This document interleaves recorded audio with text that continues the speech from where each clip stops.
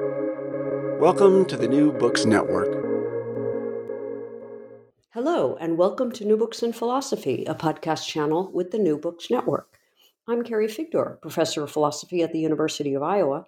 I'm co-host of the channel along with Robert Talisse, Sarah Tyson, and Malcolm Keating. Together, we bring you conversations with philosophers about their new books in a wide range of areas of contemporary philosophical inquiry. Today's interview is with Claire McCool, Assistant Professor of Philosophy at Durham University, and Rachel Wiseman, Senior Lecturer in Philosophy at the University of Liverpool. We're talking about their new book, Metaphysical Animals: How Four Women Brought Philosophy Back to Life, which is just out from Chatto and Windus. What are the proper things for a philosopher to worry about, and who should be able to worry about them? These two questions, raised in the context of the disruptions and horrors of World War II, animate Metaphysical Animals. The book interweaves the biographies and philosophies of Elizabeth Anscombe, Philippa Foot, Mary Midgley, and Iris Murdoch, who met as students at Oxford as World War II left the old men, refugees, women, and conscientious objectors behind to bloom intellectually while most of the men were away. Each, in her own way, argued for a view of human life as necessarily concerned with metaphysical issues and moral approaches that the then ascendant logical positivism and ordinary language philosophy tried to dismiss as mere nonsense. McCool and Wiseman bring Anscombe, Foot, Midgley, and Murdoch to life in this highly readable account, sparked by a series of interviews with the elderly Midgley as the last survivor of the group. Let's turn to the interview. Hello, Claire McCool and Rachel Wiseman. Welcome to New Books in Philosophy. And I'm very delighted to talk about your new jointly authored book, Metaphysical Animals: How Four Women Brought Philosophy Back to Life. So this is a bit of a departure from many of our usual interviews, and that it's two authors rather than one, and it's essentially a biography, history, philosophical analysis of four different people, and how they together kind of grew up philosophically and responded to the various trends in philosophy and in life in general that were going on before, after, and during World War II. So before we get into the book itself and looking at the four different women philosophers, tell us about your interests in this, in bringing them together, and the genesis of the book itself. Okay, hi Carrie. This is Rachel here. So my background as a philosopher is in the work of Wittgenstein and Elizabeth Anscombe. And I guess in like 2016 or something, or 2015, I'd written a book on Elizabeth Anscombe's Intention. And I was starting to think about my next project. And around about that time, Claire and I met. And we came across, sort of as part of our friendship, Claire was on maternity leave and I was visiting her, and we were talking about, we'd kind of discovered by accident just the mere fact of these four women, Iris Murdoch, Elizabeth Anscombe, Philippa Foot, and Mary Midgley, being at Oxford as contemporaries during the Second World War. We discovered that because there was a letter that Mary Midgley had written to The Guardian, in which she said that the reason that those four women had all gone on to be philosophers and well-known philosophers, in a context in which there's hardly any women philosophers, was because of the Second World War and the fact that the war had come along when they'd been just starting off in their philosophical lives. And Claire and I were just talking about how completely intriguing this was, because both of us, as women starting off in philosophy, was sort of starting to worry about what our futures were and how to encourage young women coming into the discipline. And I sort of said to Claire, when I retire, I'm going to write a book about these four amazing women. And then Claire will take up the story. Well, I said, no, why don't we look into this now? Who were the men? What were they doing? Who was it teaching them at Oxford?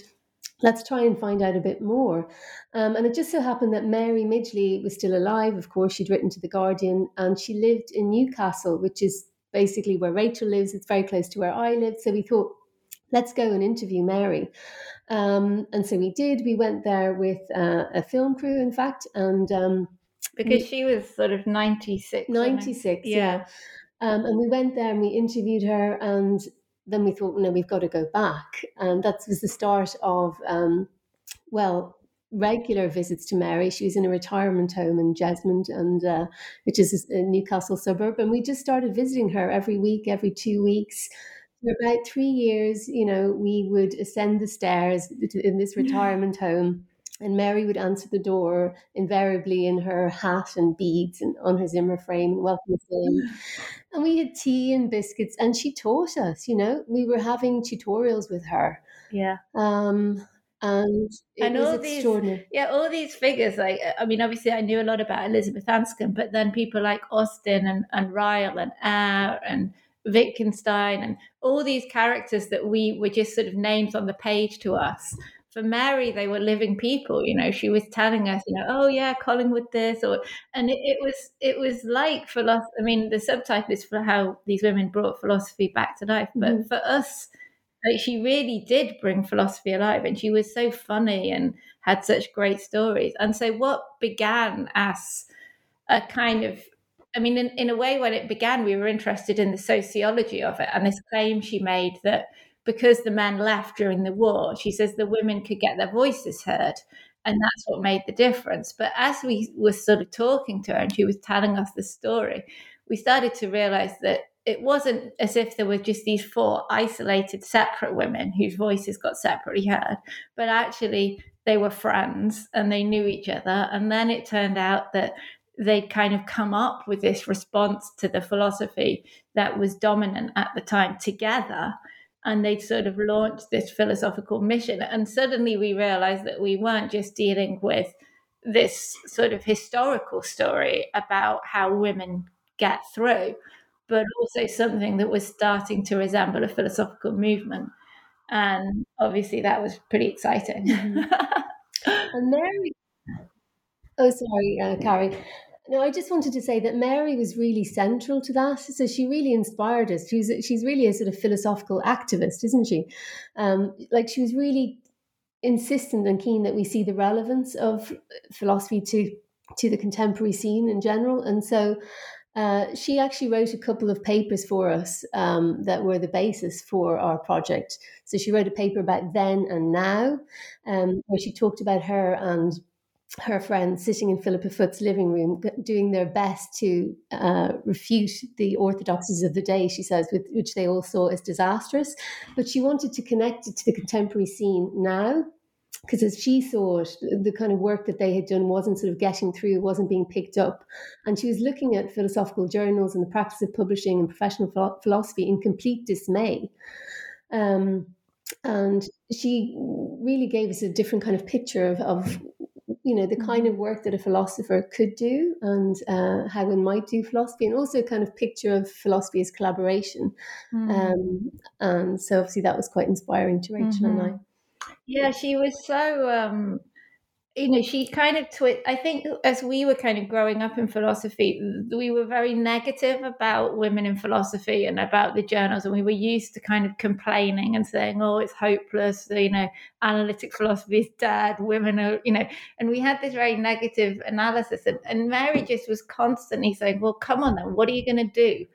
And she had such a kind of combination of sort of really practical, but also really sort of optimistic outlook, that she didn't want to hear us moaning about the men. She just wanted to know, what's the plan? How are you going to get it sorted? So right. She really kind of put a fire up us, didn't she? Yeah. So let me just say. So you've mentioned the 4, Elizabeth Anscombe, Philippa Foot, Mary Midgley, of course, and then Iris Murdoch. Tell us a bit. I mean, you've already said a bit about Mary Midgley. How about the other three? Just to kind of put them also, in the picture before we get to, the trends that you're talking about. Mm-hmm. As philosophers, as people and philosophers, yeah. Mm-hmm. Well, Iris Murdoch, people might know more as a novelist, although she's becoming much more well known as a philosopher just in the last 5 to 10 years. So she was from an Irish Protestant immigrant background, from London, kind of middle class background. She won a scholarship to a prestigious girls' school in Bristol. And from there, she managed to get a scholarship to Somerville College in Oxford, where she met Mary Midgley. They both studied Mods and Greats, which is a particular kind of Oxford degree where you study classics for 5 terms. Latin and Greek, and then you go on for 7 terms to study philosophy, mostly ancient philosophy, but also some, Kant and some modern philosophy. Yeah, so I think Claire's given you the little bit of the biography. I guess that the way that Iris Murdoch is kind of remembered, or what she's best known for in contemporary philosophy, is this idea of moral perception. And the idea that if you're doing moral philosophy, your focus shouldn't be dominated by thinking about action, and thinking about moral evaluation as something that applies only to what a person does. But also you need to be thinking about how a person sees the world, to what she calls moral perception, and to the idea that there's a kind of moral work that we all need to do and that needs to be theorized around coming to see things justly and lovingly and truthfully. And that she kind of thinks that contemporary moral philosophy has lost sight of the importance of that kind of moral work, which develops a kind of certain sort of attention to others and to reality. I suppose that's where she's kind of situated. And I think if you know her novels, you'll know her kind of deep interest in understanding the kind of the relationship between the moral psychology of her characters and the things that they do and the way in which they see things and missee things as well. So that's Iris. Yeah, that's Iris. So Elizabeth Anscombe, I'll tell you about, because she was in a way the way I came into the project. So she, I guess, is best known perhaps for translating Wittgenstein's Philosophical Investigations. She was a great friend of his during the last 7 years of his life. In her earlier life, she was a Catholic convert, so she comes from a kind of Anglican family, but she converted to Catholicism sort of unofficially as a child, and then officially when she arrived at Oxford in just before the Second World War. And so her kind of philosophical output is a kind of mix of sort of broadly Wittgensteinian philosophy of mind and action, and lots of writing on the kind of practical ethical issues that would be of concern to Catholics. Her famous book is called Intention, which is what I was interested in before, which is a work in philosophy of action. So Philippa Foot is, in a way, so Iris Murdoch describes Philippa Foot at one point as like a sphinx. And in a way, she's the most sort of secretive and difficult of the 4 of them. But she's very upper class compared to the others. So the others are all middle class, whereas Philippa Foot, she's the granddaughter of an American president. She was very wealthy family. She was homeschooled. Her mother didn't want her to go to university because she thought it would ruin her marriage prospects. So she's a really kind of intriguing character, Philippa Foot. But although she had sort of no proper education, she was intellectually absolutely brilliant. And she arrived at Somerville the year after Iris Murdoch and Mary Midgley. And she was there to read PPE because, of course, she didn't have any Latin and Greek, unlike the others. So she couldn't take the same degree as them. So she did PPE, which is... doesn't require the language. That's politics, philosophy, and economics. Yeah, that's right. That's right. So yeah, they've each got kind of completely different sort of personalities, but also different philosophical personalities. And I think one thing that was super interesting to us when we got started was the fact that although each of the 4 women was kind of fairly well known within their particular disciplinary subsection of philosophy. They weren't really being connected together, partly because they have such different sort of interests in a way. So Elizabeth Anscombe is sort of Wittgenstein action, philosophy of mind, and Iris Murdoch is sort of moral perception and the novels, and Mary Midgley is sort of public philosophy and animals, and then Philippa Foot is this very sort of refined academic attack on non-cognitivism. So the four of them were all sort of siloed, and it was one of the kind of real excitements of the project was how putting the background in place to their lives and to their philosophy suddenly revealed that although they had looked like they were doing very different things, they're actually all doing the same thing. So it was like there wasn't the context to be able to see what they were doing as unified. Right. Well, let me get into that a bit more. I mean, you mentioned earlier, such, usually foregrounded figures, right? As Austen or Ryle or A.J. Ayer or, of course, Wittgenstein. And, the book, of course, foregrounds the women who were, in the same milieu. But of course, this was a time when women in general were not very accepted at Oxford. And, there's a number of different, features to that kind of thread through the book. The title itself, Metaphysical Animals, is an interesting play where it's really about, when I first read the title, I thought, we're talking about, these four women, but it's actually the human is a metaphysical animal, and that was the perspective from which they were approaching moral philosophy. So could you say a bit about the anti-metaphysical, philosophical situation in which they found themselves as they were arriving in Oxford in 1938, 39? Who were they? What were they responding to? And then how did that sort of shape the way they eventually pursued their philosophical careers? Mm-hmm. Yeah, so I guess one of the things we try and do in the early part of the book is set out that story in a bit of detail. So I suppose the kind of well-known narrative is the one that sort of takes as central A.J. Ayer. So in 1936, A.J. Ayer, who was in his 20s at the time, he was the kind of young next big thing in philosophy. And he was supervised by Gilbert Ryle, and Ryle sent him to Vienna to hang out with the Vienna Circle. He had a kind of copy of Wittgenstein's Tractatus, and he was there in Vienna for a month, and he sort of attended meetings of the Vienna Circle. And when he came back, he wrote this book called Language, Truth and Logic, which was a kind of manifesto, really, which was him sort of piecing together some of the bits that he picked up from the Tractatus and from the Vienna Circle, and sort of putting together this sort of young man's attack, if you like, on the previous generation of male philosophers. I guess this is a sort of familiar dynamic.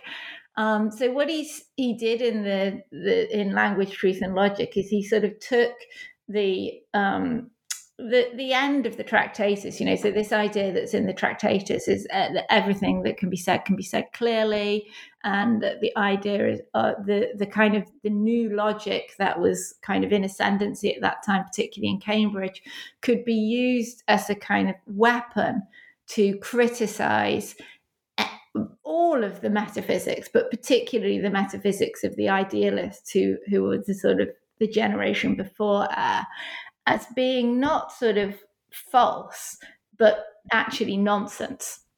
So the idea is that there's a kind of criteria for sense, which is that a proposition or a sentence only has a sense if it can be verified by observation.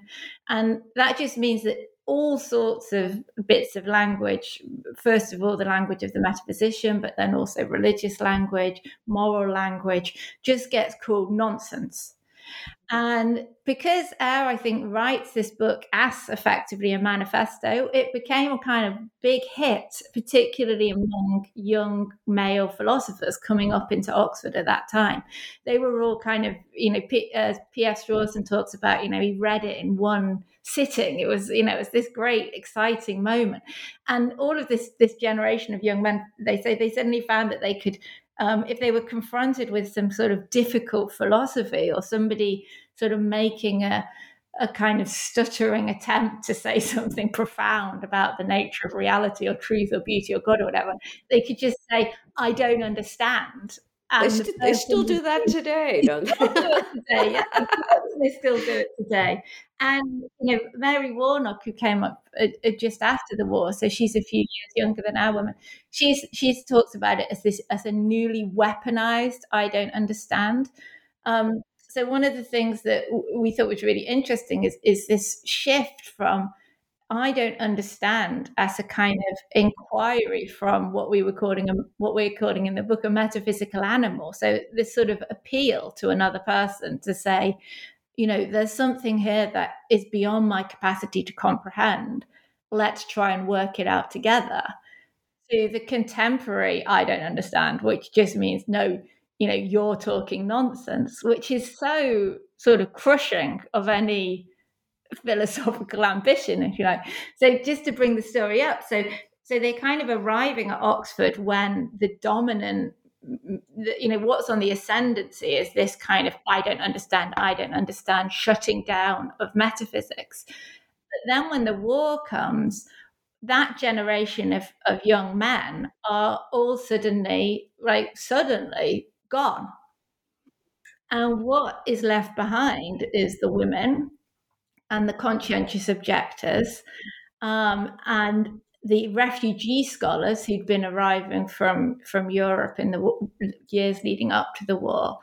And also, crucially for our story, the old men, the men who had been sort of silenced, if you like, by this aggressive I don't understand, were suddenly the ones who were there doing the teaching.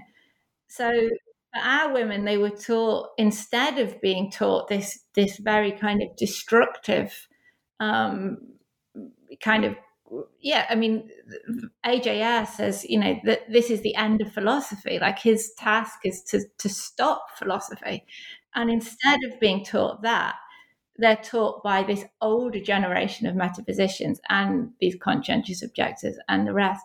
And one figure who I don't know if we've got time to talk about, but who was really important for us is Donald Mackinnon, who was a tutor to all of them. And he was a young man, so he was kind of in Eyre's circle, but he was a conscientious objector. And he, in that kind of climate, I suppose, saw that what Eyre's sort of attack on metaphysics was doing was not just attacking, the work of Bradley, if you like, but actually the very notion of what it is to be a human and the very idea of human reason as something kind of collaborative and creative and oriented towards trying to understand, something profound, say. That Eyre had kind of got rid of that notion or was attacking that notion of human reason and replacing it with some kind of idea of a sort of calculus that a machine might be able to do. So for Mackinnon, the attack that Eyre launched against metaphysics was actually an attack on the human animal. And so this notion of the metaphysical animal is one that Mackinnon is sort of developing at the same time that he's having these tutorials with our four women. And to us, it seemed, when we're thinking about Iris Murdoch's idea that we're the kind of creature. So Iris Murdoch says man is a creature who makes pictures of himself and then comes to resemble those pictures. So she has this idea that it's a part of our nature to form ideas and images of ourselves and then actually to grow into those images that we have. And we were just so excited by the kind of the idea of the metaphysical animal as something that you might kind of think of yourself as being, and then through picturing yourself in that way, sort of become, if you like. Right. Well, there's sort of two different strands there, which we might explore a bit. One is this idea that the human animal is by nature, in some sense of nature, a metaphysical animal in terms of kinds of inquiries and ideas, that humans tend to seek. And then there's this other, more specific articulation of that general idea of what struck me as a response to a problem of moral relativism, really, with so in a sense that if you're not asking, if you don't have, or maybe let me put it slightly differently, it was this idea that to being metaphysical also sort of came along with this idea of being objective about morality. And maybe could you were those two things just like one and the same for these women? Mm-hmm. Yeah, that's a really deep and difficult question, Carrie. Sorry. No, I mean, this is the fundamental question in a way. So in a way, they become the same partly because of the historical moment that they're at. So the Genesis story that Philippa Foot and Mary Midgley tell is that once Eyre has this idea that all moral language, if I say, murder is wrong, there's nothing that could verify that, there's no observations that could verify that. So moral language gets detached from or separated off from the realm of truth and objectivity and becomes something which is to do with the expression of a particular subjective viewpoint or of a culture or whatever. So that's kind of the immediate effect, if you like, of that move that Eyre makes. And both Mary and Philippa say that, one of the things that happens when they come back to Oxford after the war is over is that they find that they're not able to say what they want to say about what's just happened. Like they want to be able to say, Philippa Foot says to a Nazi, but you were wrong and we were right. They want to be able to ground out the notion of objective moral truth. And there isn't the context, the philosophy available with which to do that. So one of the things that Mary says is, the kind of the proximal or the immediate task was to reconnect facts and values, which is that kind of cognitivist move that you're talking about.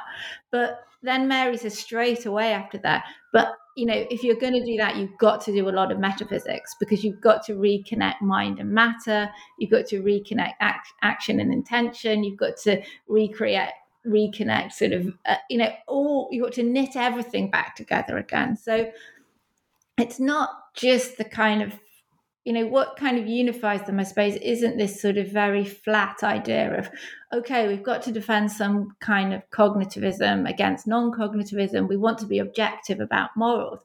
It's rather this idea that, look, we've lost that stuff because we've lost sight of what it is to be a human and how it is that a human being is in the world and how human life is knitted in with the human reality and all the rest of that. So in a way they see, I think, the non-cognitivism and that the kind of cultural relativism and the emotivism and all that stuff as if you like a symptom of something much deeper that's gone wrong, in the way in which we've, if you like, become alienated from our own animality and our lives with each other and the habitats and all the rest of it. So, yeah, I think that the kind of immediate horror, if you like, of the war is, my God, we've got to be able to say that certain things are wrong objectively.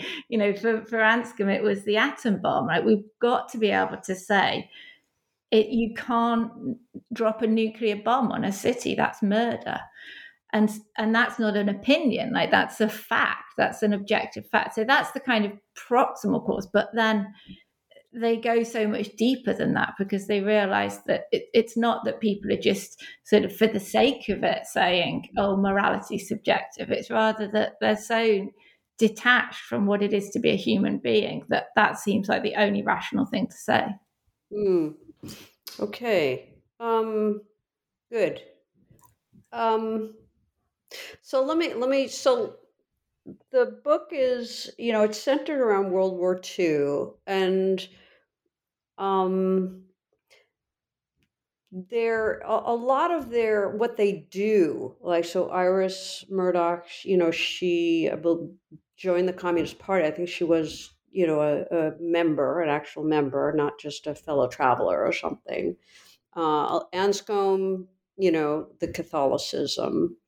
How did the war itself? I mean, you mentioned how, because of the war, the usual voices at Oxford, your typical male voices, were heard, and other people tended to be drowned out, and those who were left behind in some way, or at least weren't sent off to war, didn't go off to war. New voices, or voices that had been silenced, as you put it, were able to speak and be heard again. How did the moral landscape of the war itself affect how each of these four women kind of responded to this? Their you might say their new freedom, in a way, to be heard, to make themselves heard, whereas before they might well have been drowned out. Yeah, it's difficult to, I mean, they're all such individuals, the four of them, so it's hard to say fit for them as a collective. I mean, Mary's the one, obviously, whose testimony is most ready to hand. And she says, if it hadn't have been for us being taught by Donald Mackinnon, so he's the conscientious objector, I would have drifted away from philosophy. And Iris Murdoch says again of him that she saw from him what it would be to do ethics seriously. And Philippa Foot actually says he created me. So I think, the fact of them ending up with him, which is a function of the war, was completely significant. I think in different ways, the war gave them all sort of weird sorts of freedom and a kind of gap, in a way, between their undergraduate lives and their graduate lives that was maybe a space to grow into. So that when, because they graduated during the war, and Elizabeth Anscombe went off to do graduate work in Cambridge, but the others all went to London and had several years of war work in London. And then Iris Murdoch went to work for UNRWA, the United Nations Refugee and Rehabilitation Agency. So she was working with displaced people in Europe after the war. So I think they all had a kind of space in which they grew as individuals, so that when they came back to Oxford, they were kind of grown-ups rather than, fresh out of school, if you like. But also philosophically, so Iris Murdoch and Philippa Foot in particular kind of gobbled up all the philosophy that was coming out of Europe after the war. So they sort of got hold of other traditions, sort of started to get a sense of other traditions that could help to fill some of the gaps that that Oxford education had sort of opened their eyes to, if you like, and different ways of talking. And then, of course, during the war, Elizabeth Anscombe got to know Wittgenstein, and that was really, really important for all of them, because she sort of brought Wittgenstein back to them, if you like, in Oxford, and started to teach them all about the possibilities that the method that he was developing in his later writing had for philosophy generally, but for moral philosophy, I think in particular. Right. I was going to follow up with a question about Wittgenstein and ask him, which is, there was I'm not remembering this quote precisely, but he himself was not exactly the most feminist sort of philosopher, right? I mean, he kind of accepted Elizabeth as the one the one woman that he would allow into his orbit. Was I guess Anscombe was okay with that, or well, I mean, it's funny. It's a funny one, Wittgenstein, because obviously though he was a sexist. There's a reference letter he writes for Elizabeth Anscombe where he says, she's the most intelligent woman I've taught, and I can only think of a dozen or so men who were cleverer than her or something like that. And there are these stories of him wanting rid of the women from his classes, and she was an honorary man and all that sort of thing. But actually, there were a lot of women in his orbit. If you look at the people who took the notes for the Blue Book, to whom he transcribed the Blue and Brown Book, they were women. His only PhD student was a woman. So I think it's less kind of clear cut precisely what his sexism consisted in and how extreme it was compared to that of those around him, if you like. But certainly, her and him became really good pals. I mean, she was a sort of woman in her mid-20s, he was in his mid-50s, and they became great friends somehow. He admired her mind, he admired her attitude. And for those last 7 years of his life, their lives were really bound up together in a way that, shows that they were friends, I think, and not just that she was, his assistant or something like that. And certainly one of the things that we learned from talking to Mary Warnock in particular was that we have this idea of Elizabeth Anscombe that she was the translator of the philosophical investigations, but she was working with him on the order of the passages, on the revisions. It wasn't as if he was sort of handing her the finished manuscript and her job was just to render it in German. They were very much collaborating on that later work together. So I think she was a really important interlocutor for him, as well as the fact that she sort of absorbed so much of his philosophy and then found these new uses for it. So you mentioned that they graduated in the middle of the war and then somewhat scattered, but then they all ended up back right at Oxford. Why do you think that was? I mean, was that just? I mean, not everybody who goes to Oxford ends up there, right?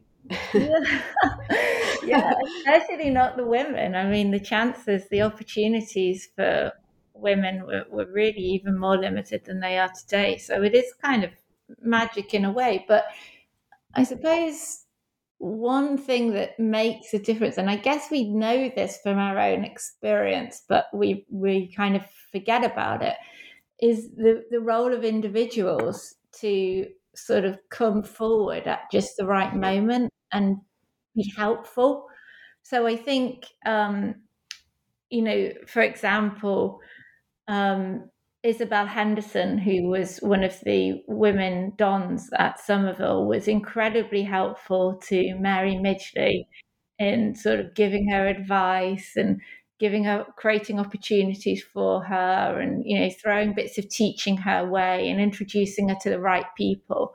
And I think that's true of all of them, that they had tutors, particularly in the women's college, but again, Donald McKinnon really important here. A.D. Lindsay was really important here, who sort of kept an eye on them even after they'd gone away from Oxford, and could help direct them towards things that came up when they did. So they had plenty of helping hands. I think Iris Murdoch, she didn't really plan to go back to philosophy, but then over that time when she was working for UNRWA, she sort of started to think philosophical thoughts, and again, Donald McKinnon helped her to reapply and come back. So I think it was, it was partly that they must have all known that they were brilliant. They all got firsts. They were all really encouraged. And then when they sort of reached out for help, there was help there for them. So, yeah, it's not, it wasn't accidental, if you like. It was part of the ways in which they were sort of helped out, I suppose, as well as the fact they were all brilliant. Right. But then they also, for example, Elizabeth Anscombe, she initially had a fellowship, a studentship, but then the money ran out for that, and she lived on sort of peanuts and handouts for 4 years or something. So there was, it wasn't sort of plain sailing. Right. Well, you go into some, very interesting. I mean, we haven't really talked about their lives so much, outside of philosophy. What, the book is full of those sorts of, that sort of information. So I'll leave that for readers to actually read it. And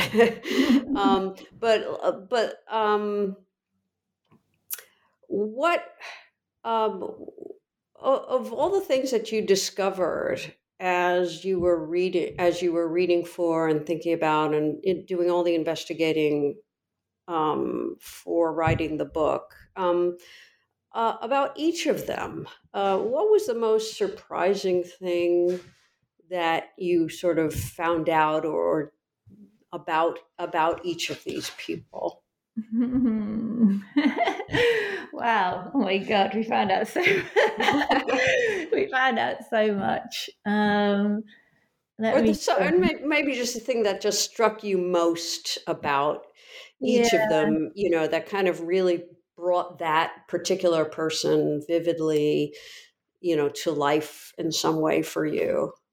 Okay, well, while I think about that in the back of my head, in the front of my head, I have one thing that I think struck us right at the very beginning and was really exciting and was something that always struck our students when we told them about before, was the level of sort of self-doubt that the four of them all had.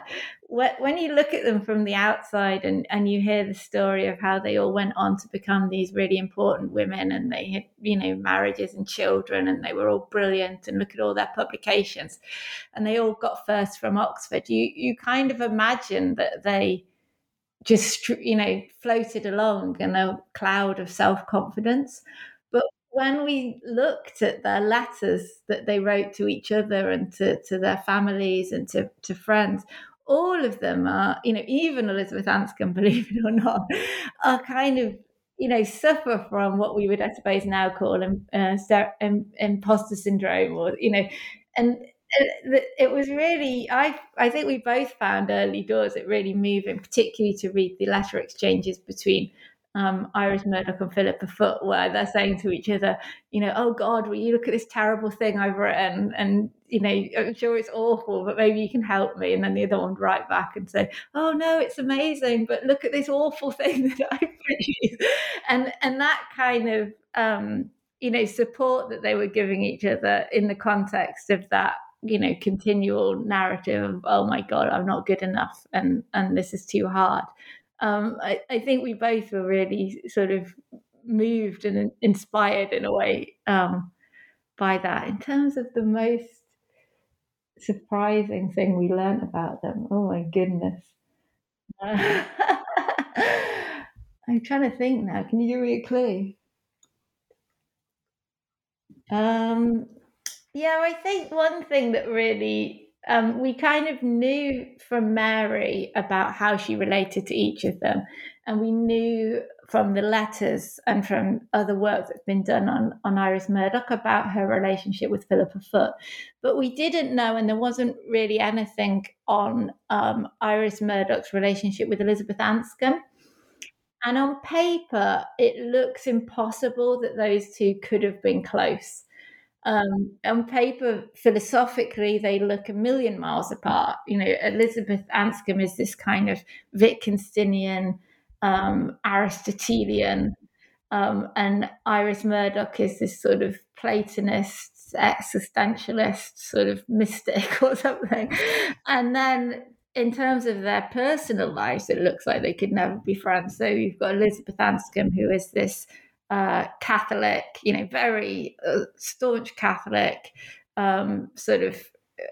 she's married, she ends up having 7 children. She's, all about the family and all that sort of conservative, traditional Catholic morals, if you like.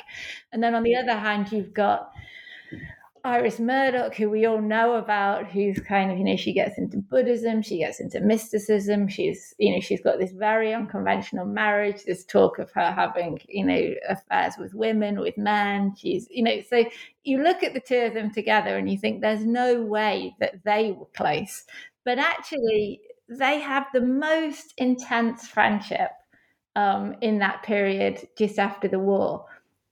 When Elizabeth Anscombe, she's already a mother, but her husband and her children are in Cambridge, and she's sort of living this sort of slightly bohemian life in Oxford. And she's just hanging out with Iris Murdoch the whole time.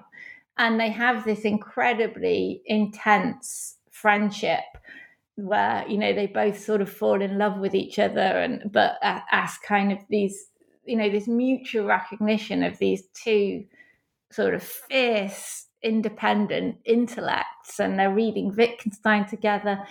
And I think for us, sort of seeing that intensity of friendship between these two brilliant young women, and then the way in which that kind of reshaped our understanding of their philosophies and how their philosophies connect to one another, was really one of the most sort of intellectually exciting parts of it, I suppose.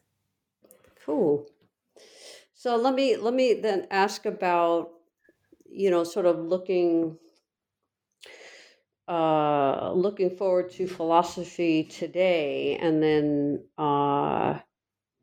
there's a thread through the book is this idea of women being philosophers after centuries of there's a picture in the book of, I forget who had kept a list of unmarried male philosophers, and all the great names were all unmarried men, and this itself sort of gave them, or at least some of them, this idea about philosophy is somehow separate from from the rest of life, right?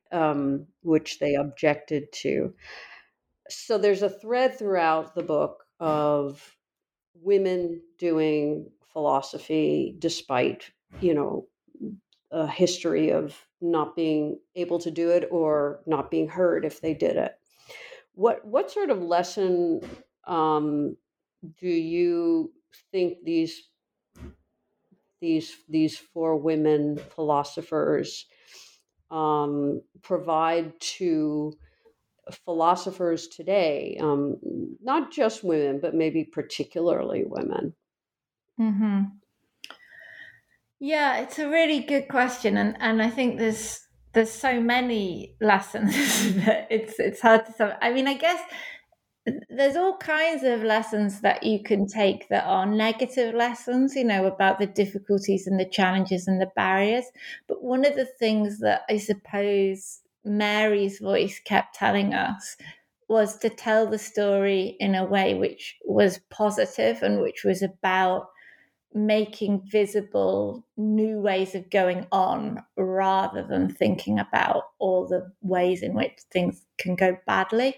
So I think Well, one of the things is the importance of friendship and collaboration, and certainly for us working together and writing together. I mean, I can't imagine ever writing something on my own again. It's been, it's so productive and wonderful to find a philosophical friend and to work with them. And that was something we wanted to show in their lives. The other thing I think we wanted to show was that this idea that it is kind of, I suppose, most clearly and expressed in its most extreme form in early 20th century British philosophy, but that runs through the tradition, that somehow philosophy is this very sort of refined, austere subject, a bit like pure mathematics, that requires you to be completely cut off from the rest of your life and to be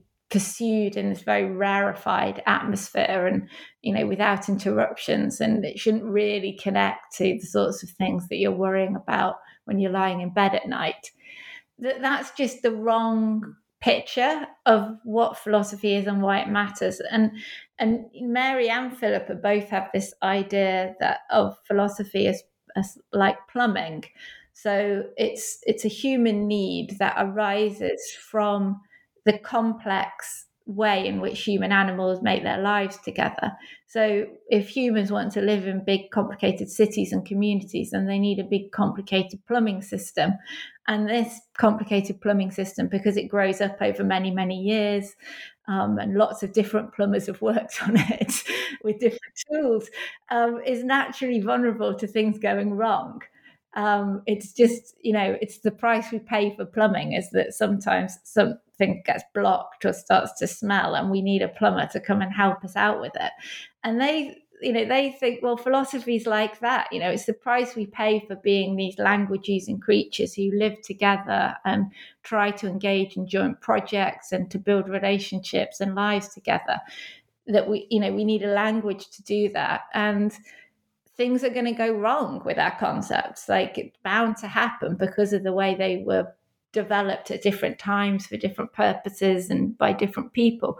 And when things go wrong, Mary says that, that we'll notice a smell coming up through the floorboards, but, we'll notice that our actions start to go a bit funny. We start to lose clarity about what we're doing and why it matters and how to relate to each other. And we find that we don't have the right words to describe what we're feeling or to plan properly. And that's the point where you need the philosopher to come in and sort of do the analytic stuff, which is the sort of rarefied stuff of working, tracing all the concepts and looking at whether P implies Q and all that sort of detailed logical stuff, but also, proposing the practical fix. Okay, we need a new kind of concept here, or, this isn't working. Let's try and imaginatively think what words or images or ideas would work better. And so Mary says, that it's not enough that philosophers have this analytic mind. They have to be like poets and artists as well, because they have to be ready to offer us a new vision or a new concept or a new way of kind of getting around the blockage, if you like, that our language is given rise to. So I think that idea of philosophy is something that is a naturally occurring need in a human life, helps to really, so Wittgenstein says, we need to go back to the rough ground. And this is a really sort of practical, idea of what that might mean. And I think that's particularly important and inspiring for women, but for anybody who doesn't kind of like that image of philosophy as being something, terribly serious and rarefied, and only very, very clever people who are brilliant at logic should ever go near it, and who instead is called to philosophy because they're sort of deeply puzzled and they want to try and understand what the hell is going on. And that puzzlement is sort of personal first. And I think, a lot of young women in particular, when they're trained in analytic philosophy, are trained to ignore their own perspective and told that the things that they're worrying about aren't the proper things for a philosopher to be worrying about. And I think what we were really interested in these women was trying to give a picture of a philosopher that was sort of pluralistic and invited everybody in and said, well, look, if you've ever felt like you didn't have the right words to explain what you were feeling, then you were doing philosophy right there. Like, you weren't doing it in a journal, but that's sort of the beginning of being a metaphysical animal, if you like. And so it was that sort of invitation, I suppose, that we thought was really powerful. Good. That was very helpful.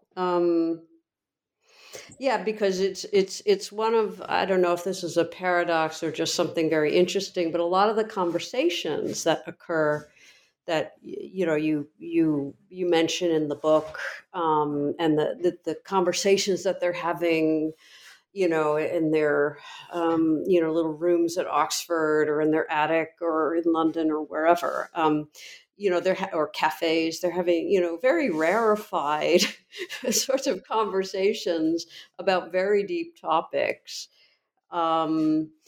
which does sort of tend to go with the stereotype of the philosopher, and at the same time, there also this emphasis on conceptual hygiene, as Midgley puts it, and the others, and being clear, and that's also part of the Ayer legacy, you might say, or not just Ayer, but the logical positivists or ordinary language philosophers. So it's almost as if there's a sort of grafting of old concerns onto this new way of operating,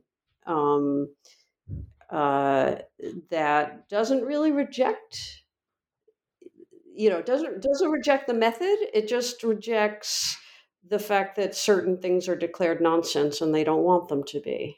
Yeah, I mean, they're not, that they're all, I mean, definitely, Iris Murdoch, I guess, is a borderline, but they're all analytic philosophers, and they're all, Anscombe especially, brilliant logicians.